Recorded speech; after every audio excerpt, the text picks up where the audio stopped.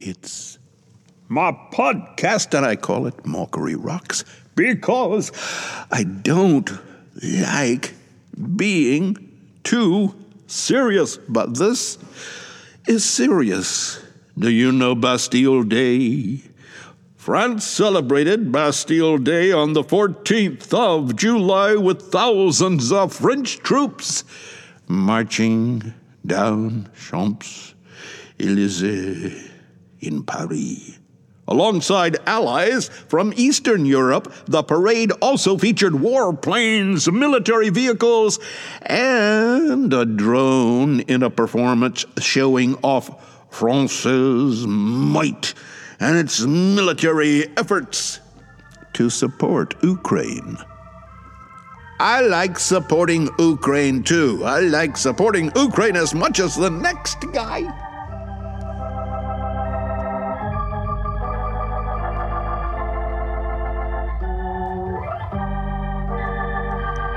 Troops from Estonia, Latvia, Lithuania, Poland, the Czech Republic, Slovakia, Romania, Bulgaria, and Hungary were assigned the front position, bearing their national flags. Multinational troops deployed in Romania after the Russian invasion of Ukraine marched after that in the parade in Paris. And that's enough of me being serious. We now go to the sports desk. I am in favor of the people who have their sports commentary programs on regular TV and cable TV and YouTube and things like that. I'm in favor of them talking only about the one sport that is in season, that would be baseball, and the one player that is exemplifying clean living and clean playing and the joy of the game, baseball. I haven't been interested in baseball in years, but my wife is so excited because we are in Shizuoka, Japan, and usually on the cable we can see the most recent game as it plays back for the Angels and Ohtani Shohei. You might say Shohei Ohtani, but in his native land, the family name is said first. And people who used to follow baseball in the USA, like my number one son, calls Ohtani a freak of nature. But the freakish thing about him is not that he is just a good player and not that he is not American. My dear wife says, Nihonjin, eh? Huh? Nihonjin? She's thinking her countryman is doing so well in my country. The thing about him is that he gets such joy from it. Just study his face as you see him playing. Ohtani-san has a chance to be the 14th player ever to win back-to-back most valuable player awards. He was the most valuable player, I don't know, for his team, for his league, for all of baseball in 2021, and he's pretty likely to win the same award for 2022. There is a list of 13 players, those who have done that. 3 of them are from the new century, the 21st century. All the others are from the 20th century. Frank Thomas, Barry Bonds, Dale Murphy, Mike Schmidt, Joe Morgan, Roger Maris, Ernie Banks, Mickey Mantle, Yogi Berra, Hal Newhouser, and Jimmy Foxx. Jimmy Foxx, 1932 and 1933. The ones I just read off to you are from the 20th century. From the 21st century, Albert Pujols of the Cardinals, Miguel Cabrera of the Tigers, and last but not least, Barry Bonds of the San Francisco Giants. As I continue to talk about sports, without being one of those guys I was talking about, one of those guys doing a sports talk show on the cable, on the internet, someplace like that, I want to tell you how I feel about the controversy involving Deshaun Watson. We thought he was a clean, living young man when he played in college for Clemson. But I ask you not to think about the player at all. It's a company. It's a league. I don't know. Does the commissioner work for all the owners, or does he have authority over all the teams? Listen to me carefully. I read in the New Yorker about the writer who wrote in the New York Times about Deshaun's previous team, the Houston Texans, providing a thing called a is that what it's called? A non-disclose agreement. If the Texans wrote that up, composed it for themselves, they should answer to the league, but the non-disclose agreement, and asking women who gave some service to Deshaun Watson to sign that. That is the essence of the situation.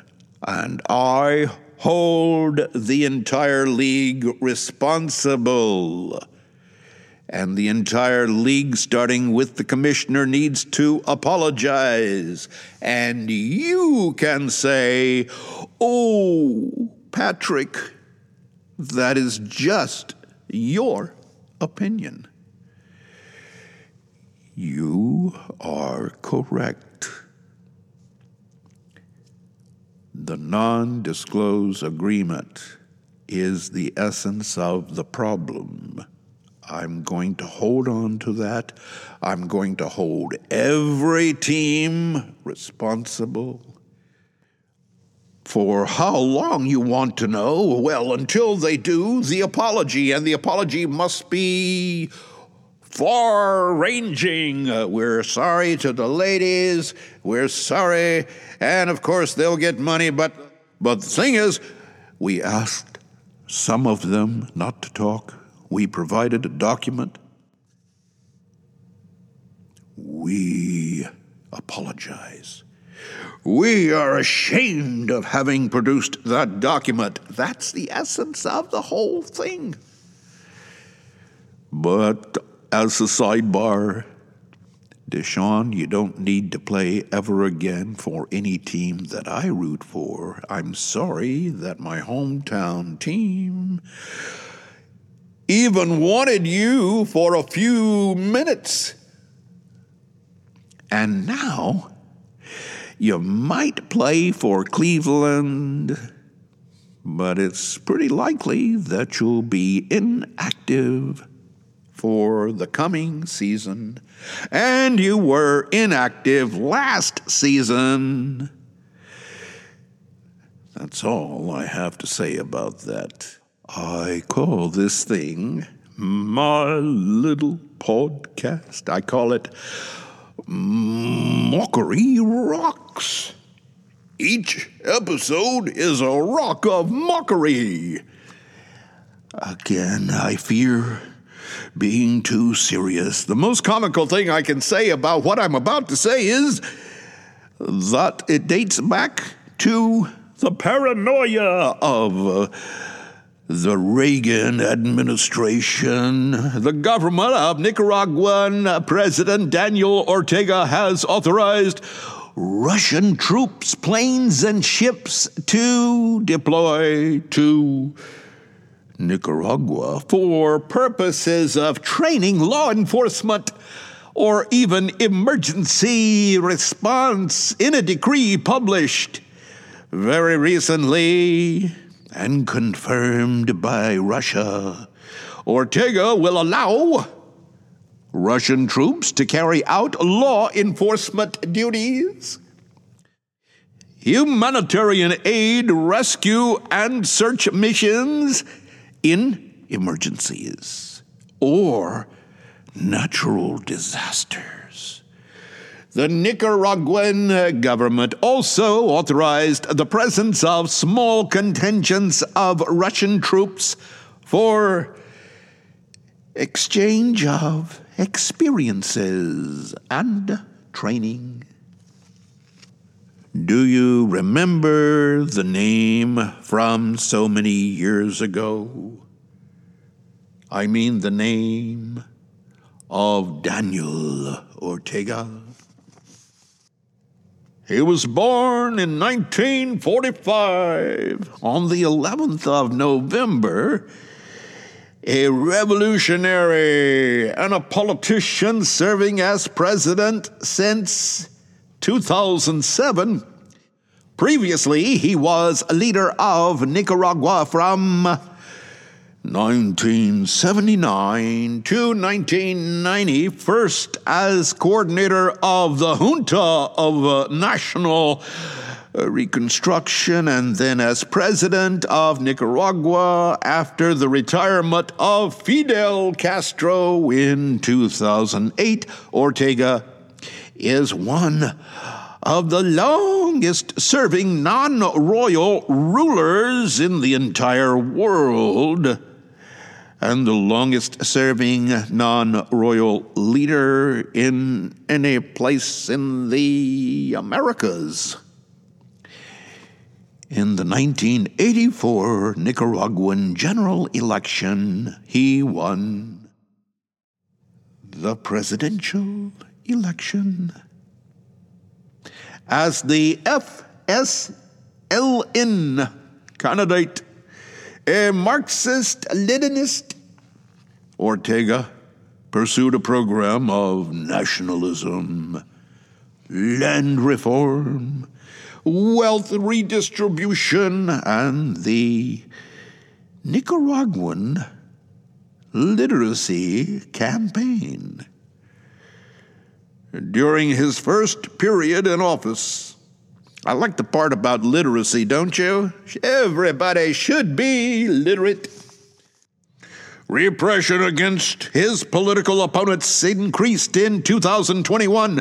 His government jailed many of his potential rivals, including Cristiana Chamorro Barrios, daughter of former President Violeta Chamorro de Barrios. Ortega's government imprisoned others who opposed him.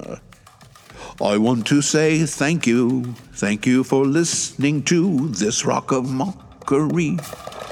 I want to say thank you. Thank you for listening to this Rock of Mockery.